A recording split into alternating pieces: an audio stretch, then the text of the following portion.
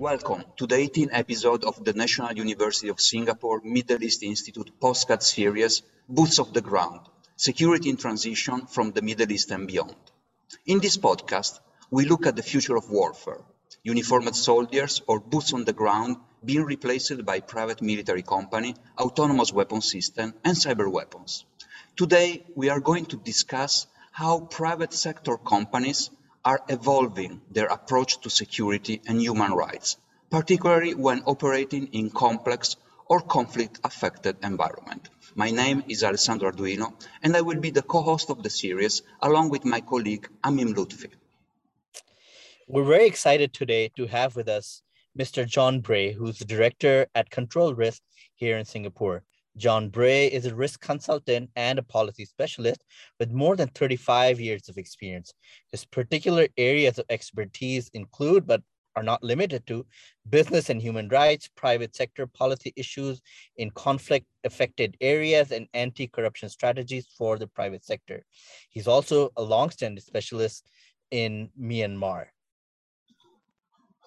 John, thank you for being with us today.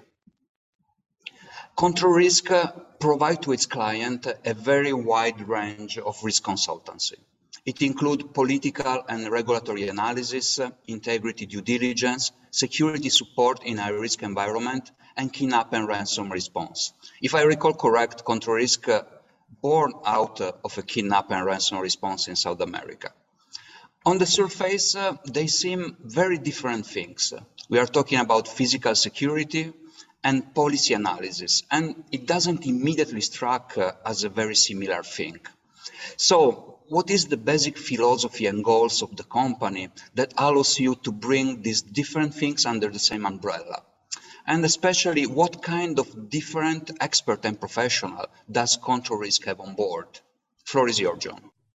Okay, thank you, Alex and Ameem, and thank you for inviting me to contribute. So first, in summary, who we are. We're a specialist international risk consultancy. In one sentence, our role is to help clients build organizations that are secure, compliant, and resilient. So from that come various things. We work internationally. We work for a full range of different private sector companies, sometimes government agencies, sometimes civil society organizations as well. And integrity, and that includes human rights, is a key part of what we do. So you alluded to our history. Maybe I could say something briefly about that. It's true, we started way back in the 70s working in the area of crisis management, specifically extortion, and specifically kidnap. In fact, we still have our response team are still working on crisis management in a range of areas, geographical areas, that is to say, worldwide. That leads naturally to prevention of security risk. And in that context, I should say we do have boots on the ground. Specifically in Iraq, we have quite a few boots on the ground. That's an important part of our overall business, that is to say, helping companies operate in complex, sometimes high-risk environments on the ground. But we have a complementary range of services. Again, prevention naturally leads to political risk and also policy analysis, which is my role. And it also leads to due diligence, for example, finding out who your clients are, and cyber risk. So what is most exciting about the company is, above all, the combination. And maybe briefly, I could say how my own role has evolved. I joined the company way back in the 20th century. I was and still am a political analyst, but political analysis led on to two things.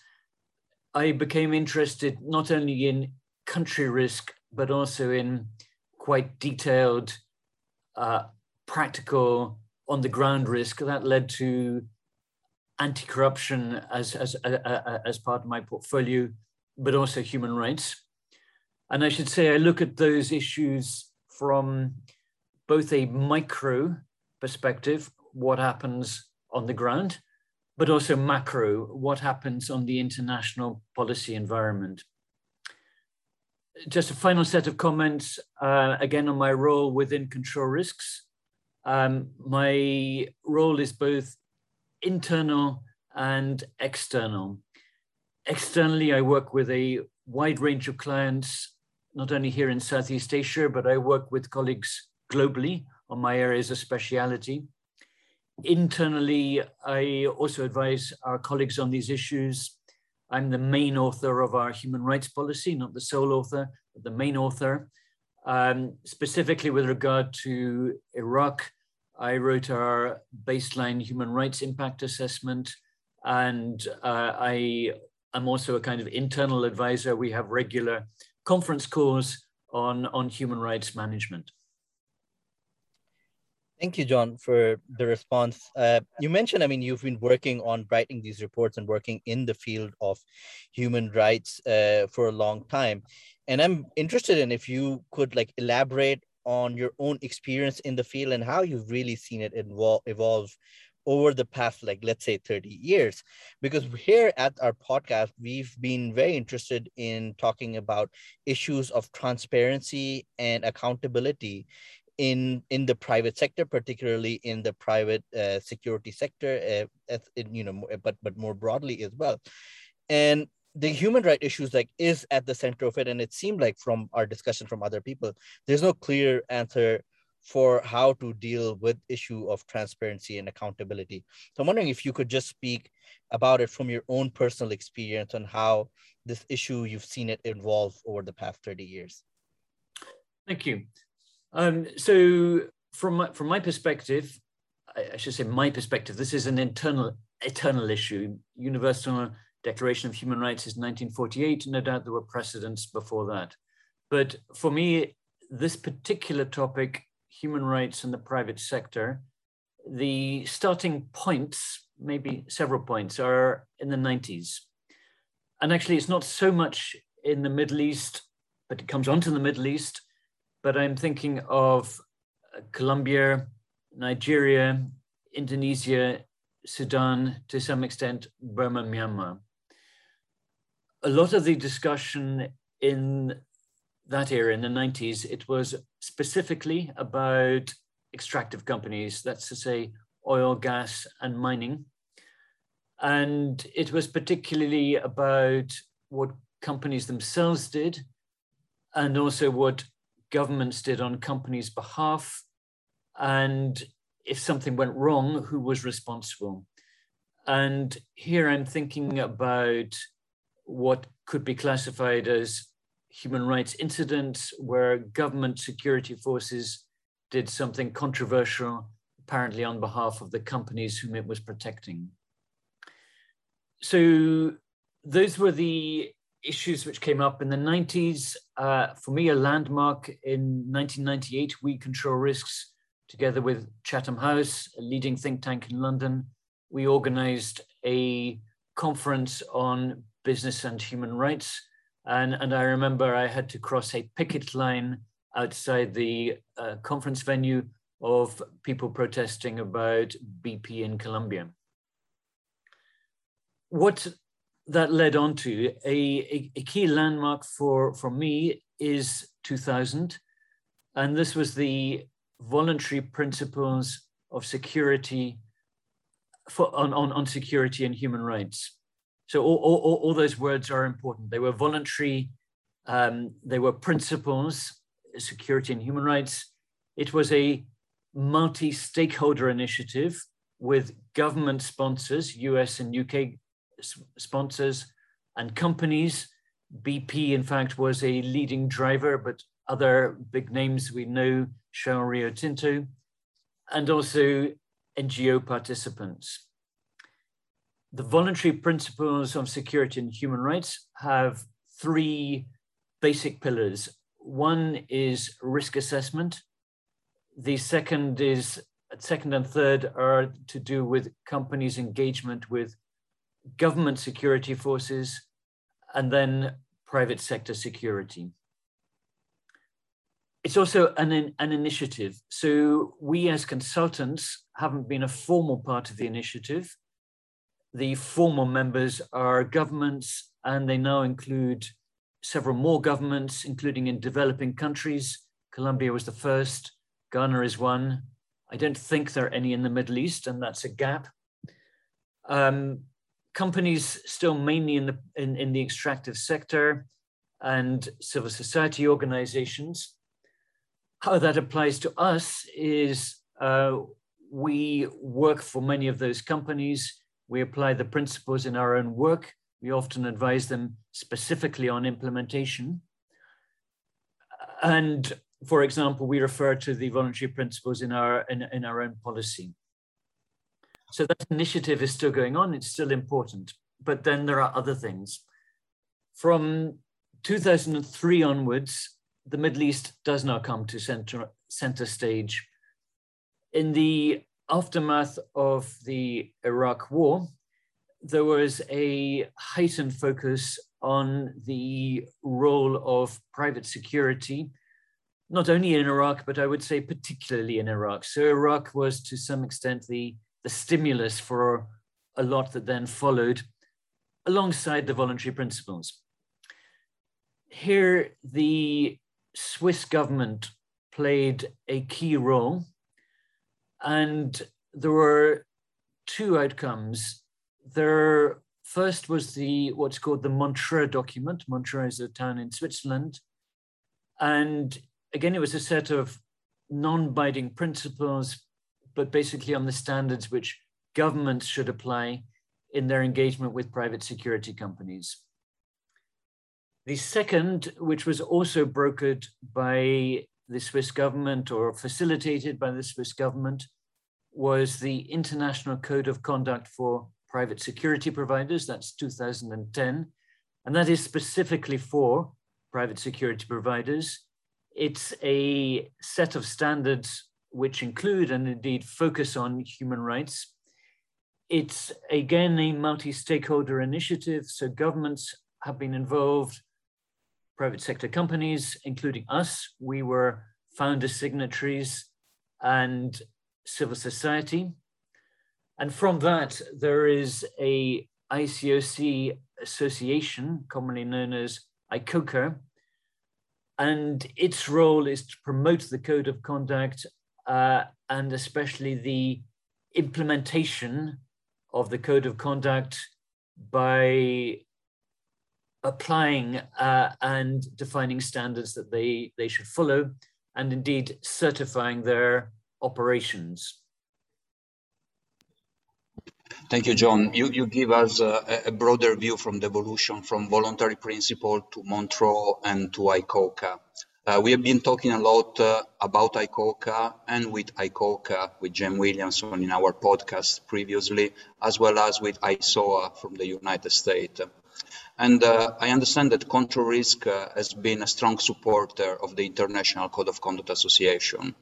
So basically, why your organization chose to adhere to the code? And in your personal opinion, you think that self-enforced and multilateral agreed principle, like in the International Code of Conduct, remain the best strategy for regulating the private industry in the security and risk management? Yes, thank you, Alex. So first of all, our involvement, as I say, we were founder members. We were involved in it, I can say, before the start. And our retired colleague, Eric Westrop, and a colleague, Chris Sanderson, who's still with us, was on the board for many years. The ICOCA board just recently stepped down, but is still involved. And for example, just recently, we contributed to an ICOCA webinar on this topic, on security and human rights. So why is it important? It's important for us because we have an interest in a responsible private security sector. We compete with our peers, but we want our peers to do a good job, because if, heaven forbid, there is a scandal because somebody infringes human rights, because something goes wrong, then that affects the whole industry. So we have a collective interest in the promotion, I should say, the development and expansion of high standards. We think that's in our interests. We think it's in our clients' interest, and it's in governments, and of course, in the interests of stakeholders on the ground, who arguably are the most important stakeholders of all. I guess that leads on to a broader point about collective initiatives. None of the major problems that I spend a lot of time thinking about, anti-corruption, human rights, the climate, none of those can be solved by single actors or a single set of actors. It's no longer government who can do everything. Governments have an essential role. We can't do without governments, and I'll return to that point, but the private sector and civil society also are essential. So then, I mean, more specifically, what does ICOCA mean for us? Well, we refer to the policy in our policy statements. I should say our policy statement would say what it does say, regardless of ICOCA, but we think that ICOCA reinforces, it does to some extent challenge us to think further. For example, one topic currently under discussion is gender-based violence and the prevention of gender-based violence. ICOCA is prompting us to give more thought to that than perhaps we otherwise would. Also, and this is particularly with regard to operations in Iraq, we are accredited and certified by ICOCA that we are in accordance with the policy and with the standards that come from the policy. The actual auditing is done by a third party called MS Global.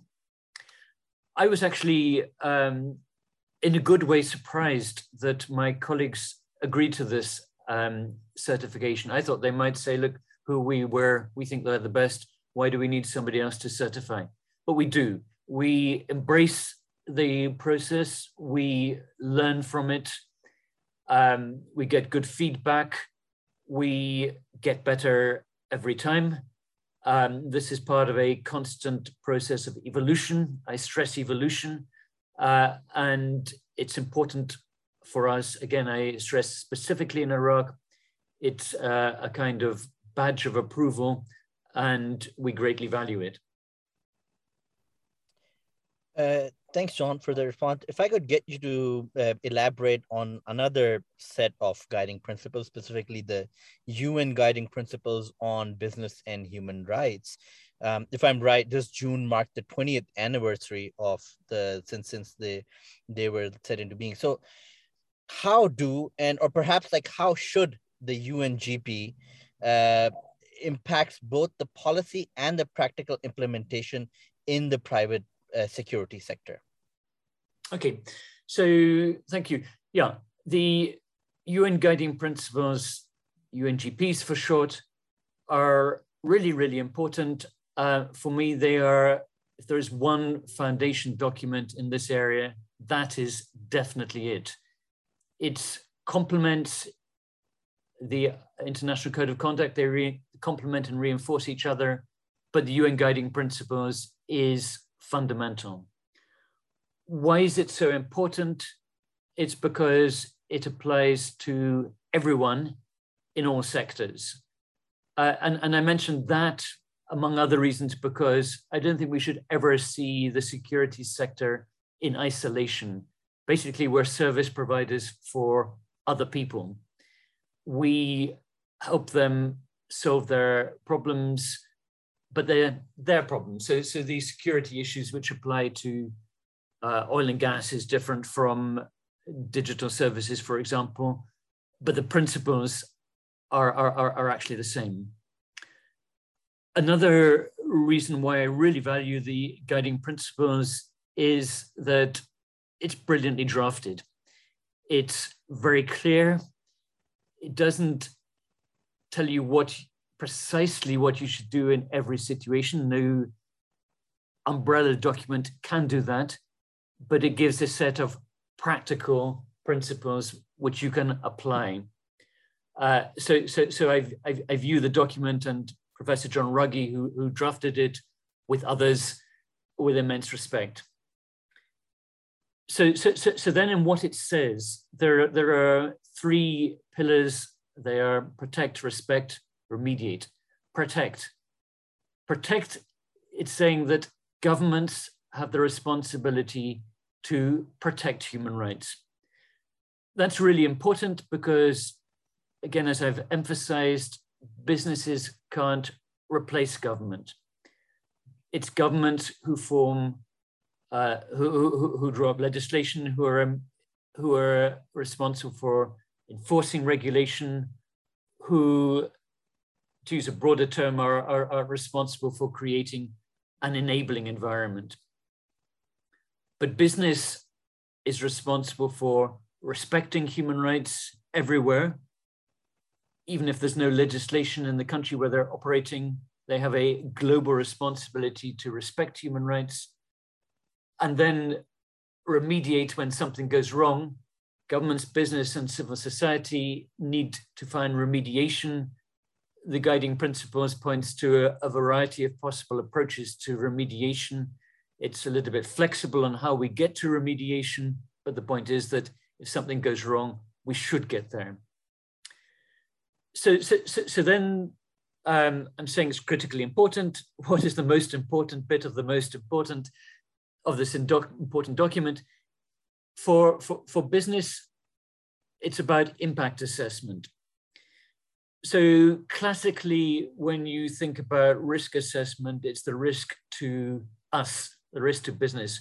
What can bad people do to us? What can they do to our clients? And you think of terrorists and whatever. Impact assessment is turning that around. I should say this isn't exactly new. It's the evolution of consolidation of thinking that was going on before the guiding principles, but it's a really clear consolidation and statement, which also takes us forward. So it asks, what is human rights due diligence? It's about the impact on stakeholders, on other stakeholders, not just the impact on the business, but on the impact of, for example, communities, customers, people who live next to commercial operations.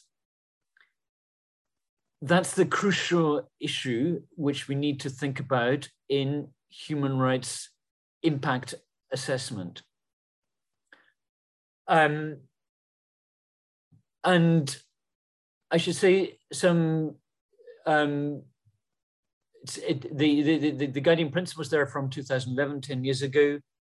The way I often express it is that they set an agenda, and there's been a lot of work on that agenda about how to apply it in particular sectors. So we're talking about security. ICOCA anticipated, but has also been fulfilling the guiding principles. One of the other developments that is still going on is that there is a general trend towards legislation on the need for due diligence. So, for example, Germany is in the process of introducing legislation. So Switzerland, France has already done this. And the legislation is on due diligence, including human rights due diligence on the impact. So the common theme is saying companies should do due diligence, but it's gone from should to, or it's going from should to must. In high-risk environments, the trend is to say that companies must demonstrate that they have done this due diligence, which includes human rights impact assessment, which includes security. Again, to emphasize this point, all this is part of a whole. None of us work in isolation. Yeah, John, to follow up on UNGPs, you stressed a lot the importance of impact assessment. But My question is very straightforward. Why is human rights impact assessment very complicated for business with operation in complex environment? And how a proper risk appraisal, monitoring and mitigation process can make any difference? And if you can possibly frame it with a very specific example. Thank you. Sure. Okay, so I may, it's challenging, but I don't want to say that it's complicated because the principles are in fact straightforward. In Iraq, one of our watchwords is security by consent. Not only in Iraq, but especially in Iraq. That is to say, fundamentally, we can't operate without the consent of local stakeholders, which includes the government, but also includes communities, local people. Why is that important? Again, the answers are very clear. We know from international experience, we know from observation, but we know from talking to our clients that if you get this wrong, you have a security, you lead to a damaging security environment, which in the worst case might make it impossible to operate at all. So to give some examples, my initial examples are Indonesia, but this applies elsewhere. In Indonesia, I remember a while ago, we had a case where local communities were blockading roads to a mine.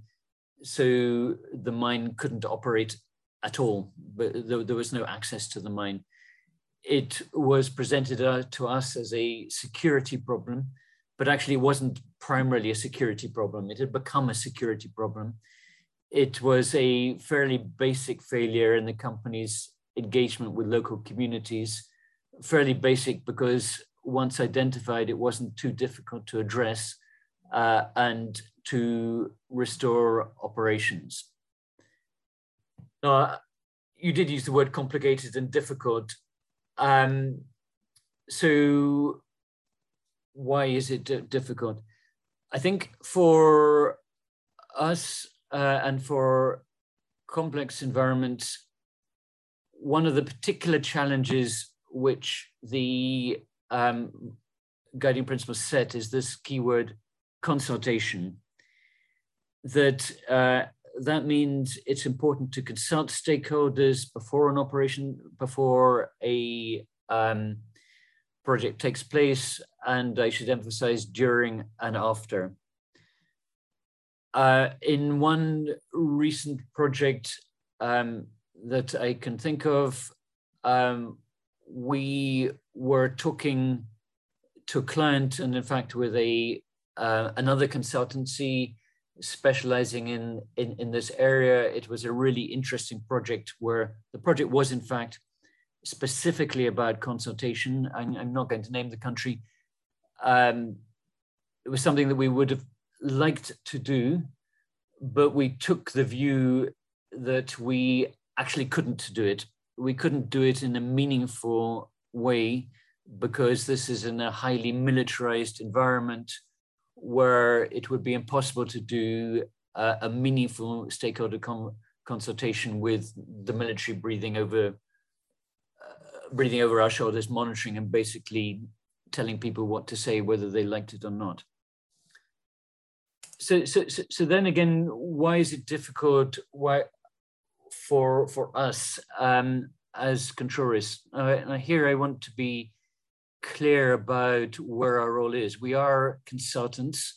We almost never own projects. We're advisors to projects. We are enablers maybe, but we don't fundamentally own the project. So we might be involved as outside consultants in that early stage of consultation, but typically we would become involved when the project is already agreed, designed, and up and running. So in that respect, our name is Control Risks, but we don't control everything. We're not owners. much of our role in those kinds of situations, it's less about the initial consultation and it's more about the ongoing liaison and monitoring. So coming back to Iraq, we put a lot of emphasis on community liaison and engagement. We have a whole team which specializes in that liaison. And one point that I should also make is that in that kind of environment, not only Iraq, but also, for example, Kenya, even Nigeria, the security people are often the public face of the company. I'm downplaying our role because we're not decision makers, we're advisors, but often we are the people that people see. And in Iraq, somewhat unusually, because in most of the world, we don't ourselves set up guard forces, but in Iraq we do, we're an employer. So that is also part of engagement. So bringing all this together, the impact assessment is really important. It's something that needs to be done by everyone. We individually do our own assessment before taking on a project. We do our own monitoring while we're doing a project. In a complex project, we would have a specially set up risk management committee, and we advise our clients on the ongoing monitoring. So the principles are simple. The practice is often complicated. It's never a one-off.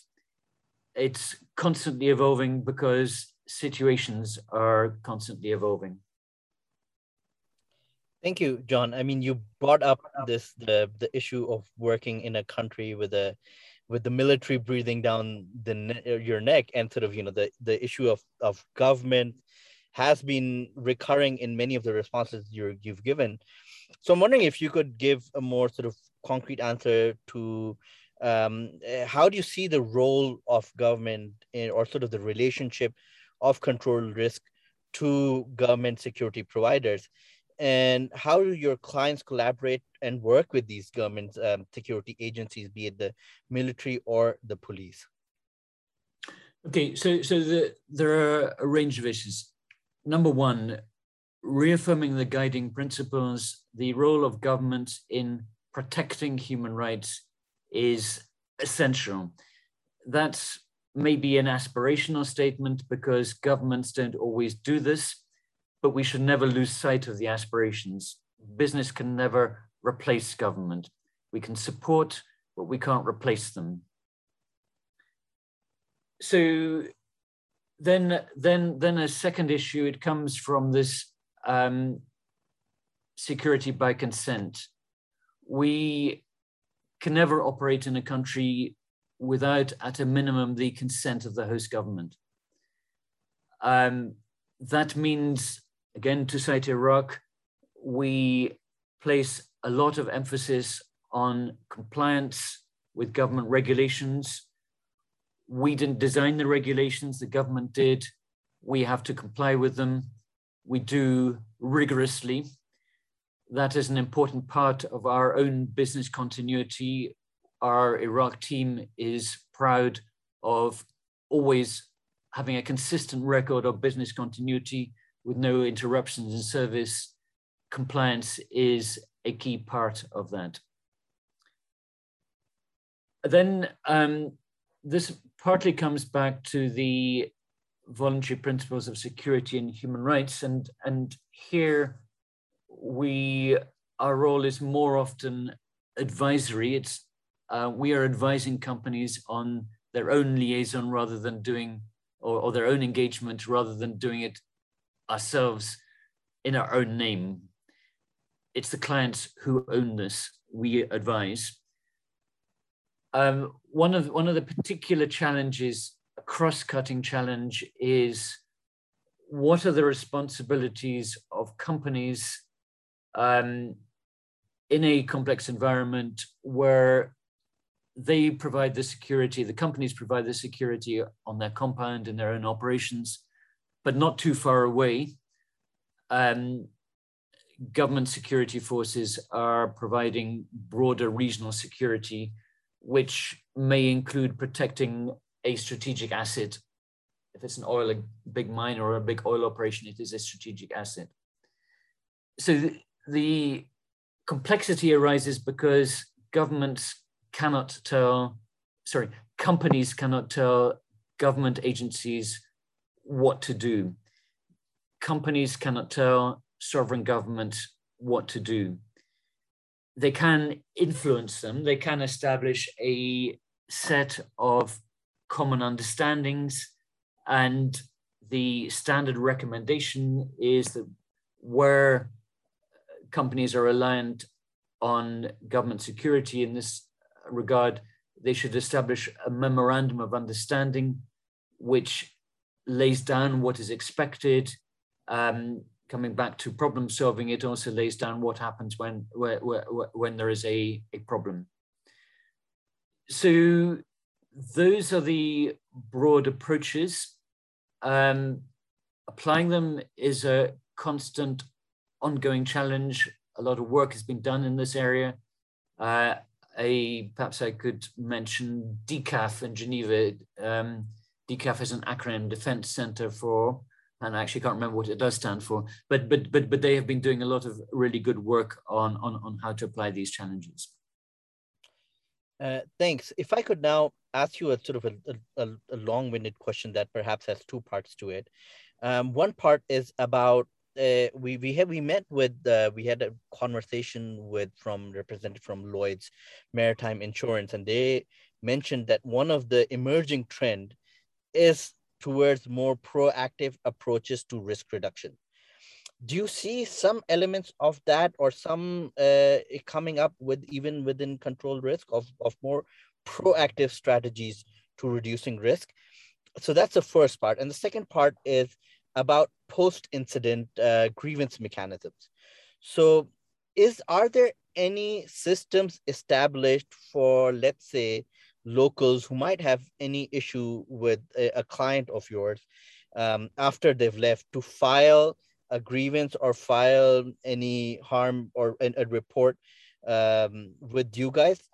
And how do you see like both of these, the sort of the pre-incident and the post-incident management and systems developing?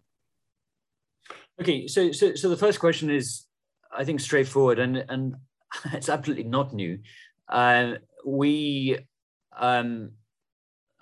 mentioned that we owe our historic origins to problem solving, crisis response, but from that you very quickly come to crisis prevention. We have helped people when they're in hot water. How do you avoid getting into hot water in the first place? So from really very early on, a major part of our work has been in prevention. And then that leads on to everything else that we've been talking about. Prevention is not only or even mainly about putting up fences. It's about preventing the grievances which lead to anger, which lead to hostile reactions. Companies can't do that single-handedly, of course, but they can and should take responsibility for their own operations, and that is what all this impact assessment and consultation, however it can be done, that's all part of it. So then on grievance mechanisms, here I should say I am emphasizing client ownership. Arguably, there are two tracks. I'm emphasizing client ownership, but we can't avoid responsibility for, of course, we can't avoid responsibility for the things that we ourselves might do. One example, one of the impacts in a geopolitical level, this may sound minor, but from a villager point of view, it's not minor. One of the major impacts from a village perspective of a large project is to do with traffic. It's to do with vehicles, trucks thundering through, well, we hope not thundering through villages, but it might be. There is a risk of traffic accidents. Getting that right, this is not a geopolitical issue, but it's a basic local political community issue. Getting that right is really important. But then what happens if something goes wrong? For our people in Iraq, we, in anticipation of something that might go wrong, heaven forbid that it does, but we hope it doesn't. But we, for example, have prepared a set of cards, a bit like business cards in Arabic. If there is an incident like that, our immediate priorities will be about safeguarding our clients, but these cards give information on who to contact if there's a complaint or a concern, and how to address that. So we are doing this because we think we should, but I should also say in practice, it is often a client requirement that we should have this kind of grievance mechanism. What we point out on that is, yes, fine, we need to do that, but our grievance mechanism needs to be integrated with yours, at the very least in the reporting side, but in practice in the remediation as well, because we're acting on behalf of clients. So again, all this is, I should say, practical common sense. If, heaven forbid, there is an incident involving somebody from control risk with control risk uniform, that is our responsibility. But since we are often the public face of the company, our clients, the washback will affect them as well. So of course we need to tell them straight away, and of course we need to respond together. As I say, this is something of a hot topic. Industry associations. I really like the ICMM, which is a mining industry association. It has excellent guidance on grievance mechanisms. So does ICOCA. So we're constantly aiming for improvement, continuous improvement on this topic. But most of all, we don't want to have any incidents. Prevention is most important. Responding quickly is also important. One of the latest questions, as all the three of us are currently based in Singapore, please allow me to shift the conversation from the Middle East to Singapore, asking you basically what's the role of control risk here. And in our previous podcast, we also have been talking about cybersecurity, protection of critical infrastructure, protection against ransomware. So in your opinion, is there any growing interest in the cybersecurity realm?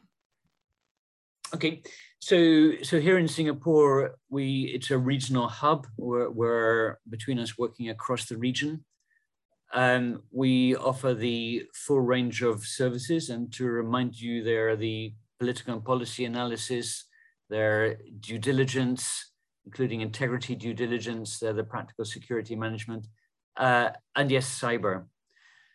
I mean, one observation about the way the world is going, but our world is going. Historically, a lot of our work and a lot of this discussion has been about oil, gas, and mining companies. More and more of our work is for tech companies. That brings with it, both for tech companies, but also for the clients of tech companies, that indeed brings all sorts of cyber issues. In relation to human rights, several things. One, probably the single most important thing for our work is to do with digital rights and confidentiality and government regulations. In the sector more broadly, and we'd be thinking about this from a policy perspective, it's questions about how internet can be misused, for example, by propagating, how social media can be misused.